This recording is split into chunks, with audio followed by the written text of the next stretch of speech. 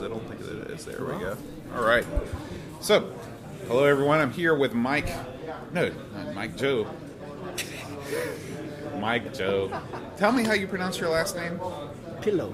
Pillow. Like Joe Pillow. That's right. I remember this from last year when you explained the origin of the pillow. Well, it would be cultural appropriation, although we are all permeated by Amiga things. No, I used Joe Pillow because... But he's listening to me now, I can't.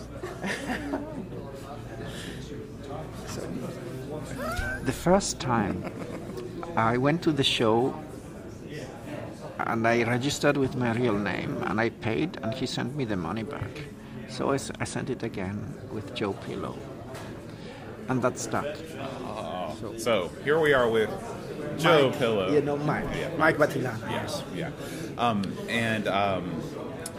I want to talk about your interview with Jay Miner before we do anything else, because I had no idea that you talked to him. Well, this room actually reminds me of the developers conferences we had in the 80s and 90s, Amiga developers conferences. And although Jay Miner was already at some distance, he wasn't involved, like most of the California team wasn't as involved with the Westchester team as initially they were hoping to, the Los Gatos team. But Jay Miner was still invited as a VIP, and at a couple of events I met him. And I also remained in touch with him because he was running a BBS, and Jay Miner was running a BBS. Yes, and we had Cloanto, and we wrote some software to support the color fonts on his BBS, which was very innovative at the time. Oh, sure. So you could do by changing with some control characters, and so there was a way to use multicolored text in his BBS. Oh, and what was this running on? I don't remember. But this is pre-Amiga, right? No, it was Amiga. Oh, it was Amiga. Yes. Okay. I thought it might have been on the Atari 800 or something. I can ask my colleague what hardware his BBS was running. Mm-hmm. So I cannot exclude it was Amiga, but I could say... You think it was? Right now, he was El Padre in the BBS, and what was the BBS? Memories. It's been a couple of years. Yes. I should have prepared better for this. I didn't know you were going to ask me. So I interviewed him in 1990 at the Paris Developers Conference. Okay. And it was on an analog recorder, not something fancy like this. Oh yeah, like the Zoom. And the battery was going down and down and down. And so when you listened to it later, it was like Mickey Mouse at the end. But another friend, Luca, was able to with digital tools, restore. And actually, that's the interview that is on Amiga Forever also. Oh, okay. That's the one I did in 1990. So we talk a little bit also about computers and society and other topics, not just... Did you get Amiga. the feeling that he was really passionate about what he did? Oh, yes. He was passionate and respected. Yeah. Who are some of your computing heroes?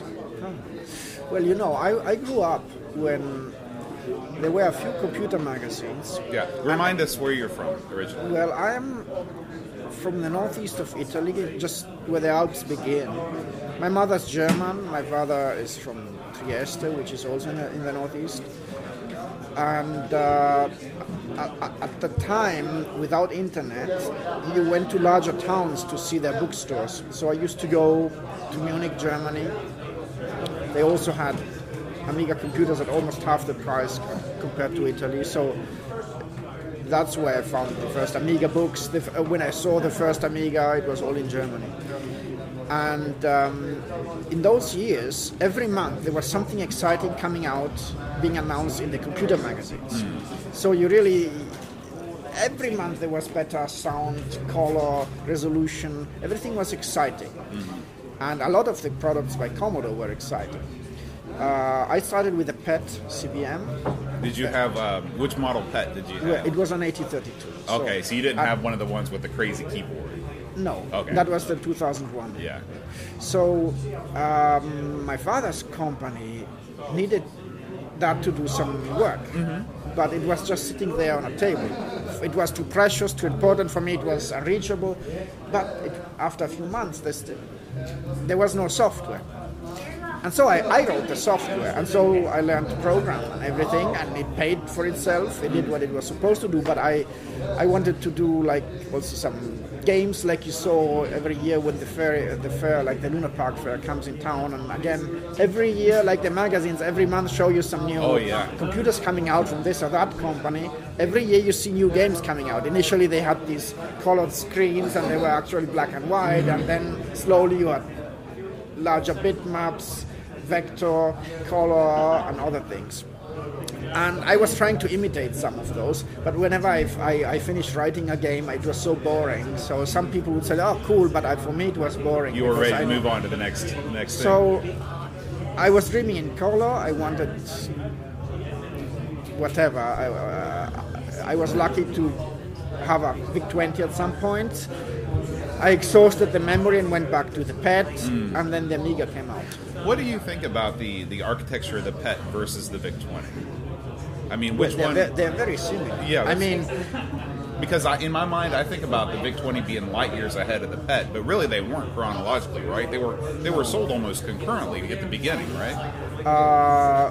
Well, the proof for that is that I, already being quite technical, I was programming in a machine language on both.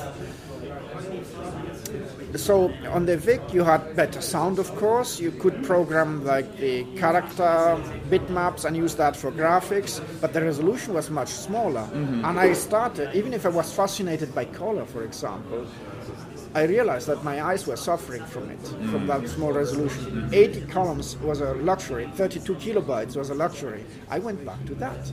That was true productivity, right, which if you were like into writing, word processing, or whatever tools, things were responding faster then, right, and they made more of a difference in your life then than they do now. So the PET had 80 column right out of the box. Yes. Okay. The 80 to 32. Yeah. The 4032 had 40 columns. Yes. So, but all of these, the VIC-20, the C64, the PET, CBM, in a way they were packaged well in a right time, I think, when again I come to these magazines. They were writing stories about similar companies doing similar things and fighting each other. Of course, Commodore had in-house also silicon development and manufacturing, but I saw the Amiga as more of a revolutionary thing when it came out in '85.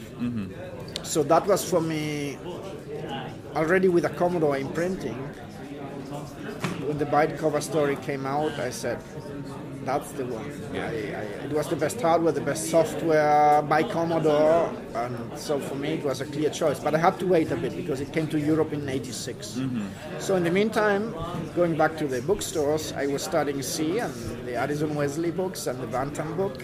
So I learned to program in theory before I got on Amiga. And were all these books in English? Were any of yes. No, the C book I had was a German one, and the others were the English ones. Okay. So really, do you think that, I mean, it's amazing to me as an American that you'd be able to parse such a technical book in a language that's not your own. No, that's, well, I was learning English already back then in elementary school, and also by the PET CBM, I really learned, well, there was a machine language book and a basic book, but also I had Raito West's Programming the PET CBM book, which went really down to teach me things that I didn't even know, like do sound with the tape output, or use the keyboard interrupt to do multitasking, things like that. Yeah. From the Commodore manuals, you wouldn't expect you could do that. So, yes. So what was the first real thing that you programmed? It was from my father. It was customer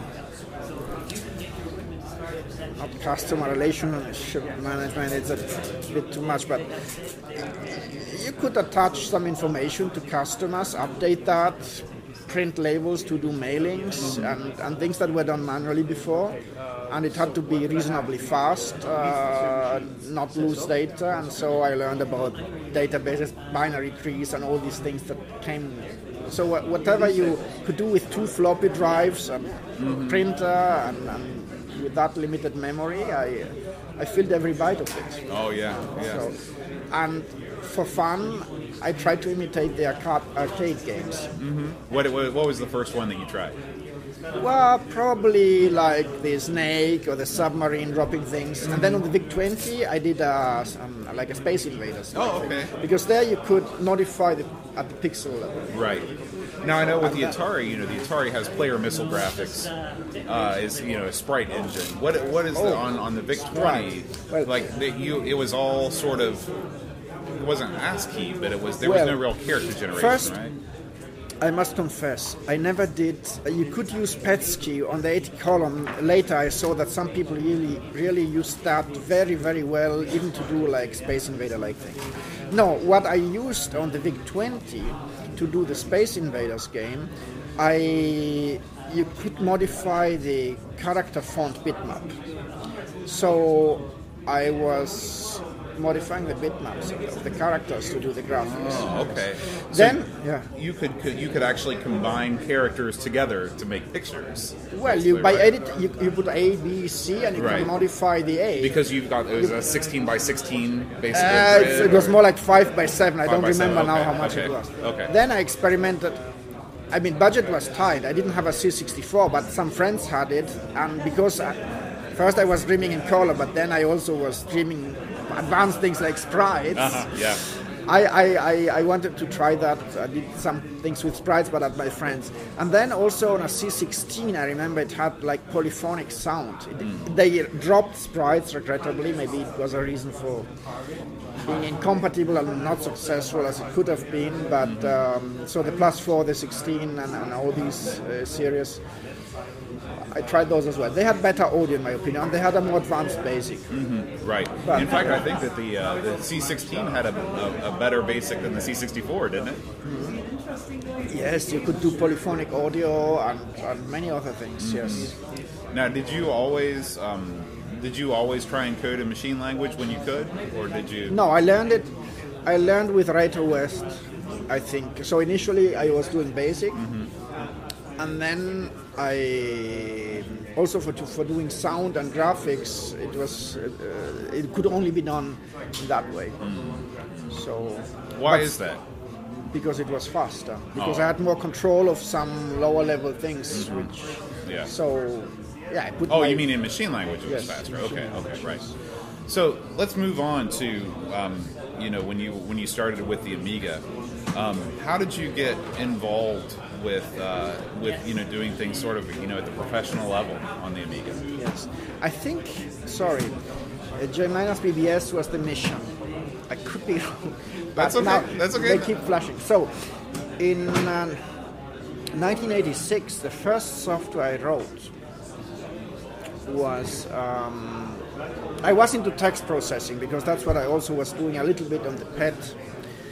And I was experimenting with that, and I was approached by an association and also by some parents of children which had physical handicaps and also blind, or some couldn't talk. And the Amiga was a perfect match because at a fraction of the price of existing systems, you could have analog input, speech synthesis, graphics, outputs, and so I wrote some software like a communication system where you could use custom-made input hardware done based on the specific special needs. Like now you see Microsoft did an Xbox controller where you can put in different ones. So we were doing something similar with Amiga using the joystick. So you guys were really ahead of the game in terms of accessibility. Yes, but nobody wanted it because it was an Amiga. It should have been. So Commodore Canada told me, every school in Canada has it. But that's not a huge. When you look at the total market, that's But I didn't even know. But in Europe, it had to be IBM PC compatible, which was a problem that even Apple had back in its day. Absolutely. So for me, it was a high motivation. And after a while, the software was given out for free. So it had speech synthesis, which I did. So back then I already could see blind people setting the speech synthesis speed so fast because imagine you have a physical handicap, you cannot see. That's one application. And so you want feedback of what you have been writing. Mm-hmm. Also commands, options going back to you when you select. And I was surprised by the speed they had set, because you could set the speed of the speech synthesis. And now I see again a similar thing with modern applications. There's people, even developers, who don't have a screen but only use the audio, and you can just parse it at a faster speed through your 5 or 10 times normal. That's so interesting. Yeah. So, and we did custom hardware and the graphics output, and so it was a fraction. So let's say it was 1/5 of the price of what you would pay an Apple II with similar speech synthesis and input at the time. But so those who had it really appreciated this, both for the technological superiority and for the price. But schools would not be able to use it, not in Europe. Yeah. So, but then I wrote a word processor, to go back to your question. I never wrote games on Amiga. For me, Amiga was, as a user and as a developer, always about productivity. So I wrote a word processor, which went well. So it was. And what was the name of that? Personal rights in English, or C1 text in Italy. Okay. It had a few more features for Italian management of accents and legal paper and other things. It was fast even on a low-end Amiga, like on a 600. It was sold as bookware. And then came, also as we grew with more developers, Personal Paint, which was itself the evolution of a fonts editor. You were able to take what you learned with your experience editing fonts and put that into... Yes, and not just me, but at the time, remember, the first... If you wanted quality text output, they were the first 24 dot printers. Dot matrix printers, impact printers, or even 48. I think there was a Fujitsu one which was like that. The best way to have a laser-like quality without the laser price was to download a font to the printer. Okay. And we could do that. You could decide how the dots would overlap or not overlap when you were designing the fonts. Or some limitations, like you cannot fire the same needle twice in a row, or things like that. And so it worked well with the word processor, which was text-based, and then we added color fonts. I had a good relationship with Cara Blom, the California artist who did color fonts and then anim fonts. And so we developed this also together. And hair fonts were very used on TV, and then Commodore embraced the format as well, for Amiga for the color fonts. And then out of the color version of the fonts editor came Personal Paint. And in those years, Deep Paint and Personal Paint, but they were precursors even to Deep Paint. They had all a similar interface. They had either on the left or on the right. You could select the tool. And sort of what we associate with Photoshop now, right? Yes. So we were among the first to support AGA and RTG modes, and for that reason, and not only that reason, we were included then in Commodore bundles, and those were good years. Right. So you were ahead of Deep Paint in terms of AGA, Yes, briefly. So we had some catch-up play to do onion skins, layers, morphing. They had some very good features, but we would work with less memory and with RTG and AGA before they did. I remember we had a prototype Picasso 2 board, so we were at Commodore's booth at the shows, and then slowly also with David Pleasance and Colin Proudfoot and Jonathan Anderson at Commodore UK. We did the bundles, and then also with Commodore Germany. Do you know exactly why? What do you think the reason was that you guys were included in the bundle? Were you offering less of a cut than, say, the folks at Deep Paint were to be? Yes. So there's two reasons I've been told at the time and later. Okay. One reason, well, I wish I was Electronic Arts. You asked me who were the people I admired. Sure, yeah. Chuck Peddle, who recently passed away. Yes, yeah, just a couple weeks ago. He definitely was a person I admired. I was following his Victor Sirius, also machine, which he did after the PET, and I was dreaming about that. It was like a better version of the PET. Let's pause and talk a little bit about that, because I've never heard of that before. So, well, you're asking me, it feels like an exam now, things like which are more than 30 years away. So the Victor Sirius had, remember, I went back from the VIC-20 as an early teenage years. I decided that the business series was better for my eyes, for my productivity, and so it's something that I understood by myself, because the small television, the TV output was ruining my eyes, and I just could express myself, create better on the PET. But the Victor Sirius, which was Chuck Peddle's other company he did in the UK, I believe, was offering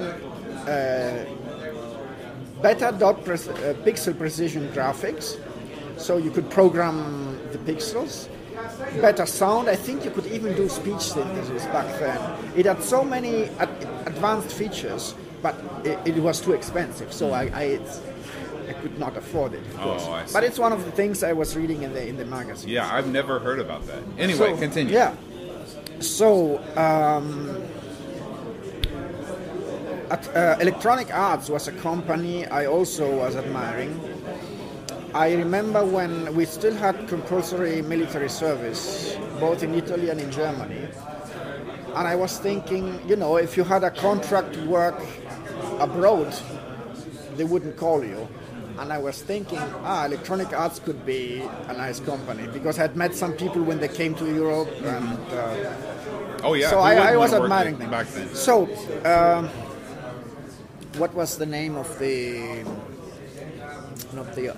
yes, he was a major shareholder, and Trip Hawkins? Yeah, Trip Hawkins. Yeah, okay. So he was one of the investors of an Amiga competitor called 3DO. Mm-hmm. Yep. And Commodore didn't like that too much. Mm-hmm. So that was one reason. Okay, makes sense. And Electronic Arts made some of its first millions with those bundles. So it was important, like it was good money for us. Yeah. So as an Amiga developer, I saw the best of times, but then also brutal collapse. Yeah. So it was a chain reaction, because we had outstanding payments that were owed to us, and I could have bought a house probably. That's what I always say. So when all the distributors closed. So we saw the best and the worst of times. Mm-hmm. And that's why it helps me also relate to the situation now. We are not fighting for crumbles, like some say. I have seen the peaks. Mm-hmm. It's not comparable to that. I do other software now for a living. Mm-hmm. So back to the second reason of why we might have replaced the bundle. David Pleasance also mentioned they thought they could demand more and that there was no competition. That's and Commodore didn't want to have a gun pointed to the head. That's what I heard. So there were these two reasons, told by different people, one at the time, one later. Well, both of those could be true in their own. Yes, but we also were the first who had AGA and RTG. But we had a very cordial relationship. I remember at DEF CON, it must have been 93, when Personal Paint already was out. I remember meeting the D-Paint developers, and I'm still in touch with Lee. And I remember when in the emulation we needed help to do the pressure-sensitive support. She helped. And, so we took group photos also with the developer of Brilliance and with Photogenics, and we always met at Amiga events. There was no enemies or so. Yeah. So we were all friends. Well, before it looks like we're getting ready to get started, so I can talk to you the rest of the night. Before we wrap up, what can you tell us about the latest developments in the lawsuit? So, two things. I have to see the good side of things, and I see the solution and not the problem.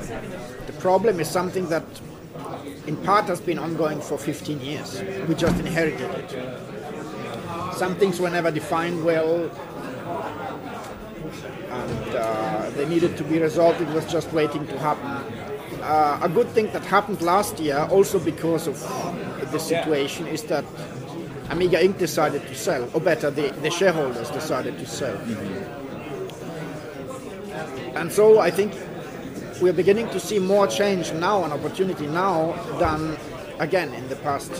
When did they cooperate and get the assets from Gateway? In 1999, I believe. So now our acquisition company, which has an ugly name for now, and we can have another session just about naming, has all those rights. Of course, I still would love to solve also the legal mess that's here. It's very ugly. It's a shame, especially because we have seen completely different times, and it's not worth it to be in the Amiga for a fight. But I don't see the problem. I see the solution in my head. I see beauty and possibilities and open source and making more possible and eliminating some fights which are not good.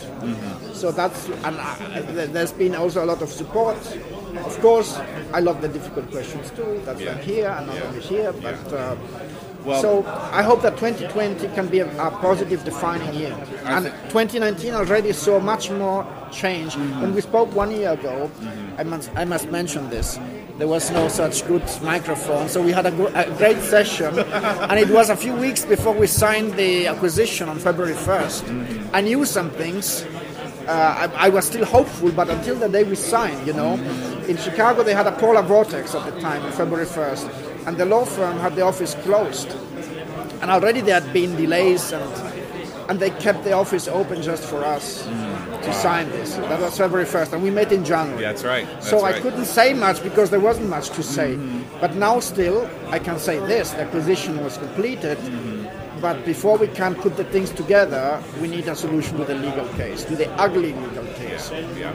Well, I tell you what, Mike, we're going to be here all weekend together. Yeah. They're getting ready to start things up here, so we've got to cut this one short. But let's catch up again, and we can go and we can work through this stuff, because I want to hear, I want to hear about that in more detail. Thanks for making it for the second year in a row. For you, it was a longer trip. Yeah. For me, from home to the bus to Athlone, it was 6 hours. Oh, that's almost nothing. So, well, Mike, thank you very much. We'll see you again soon. Thank you. All right.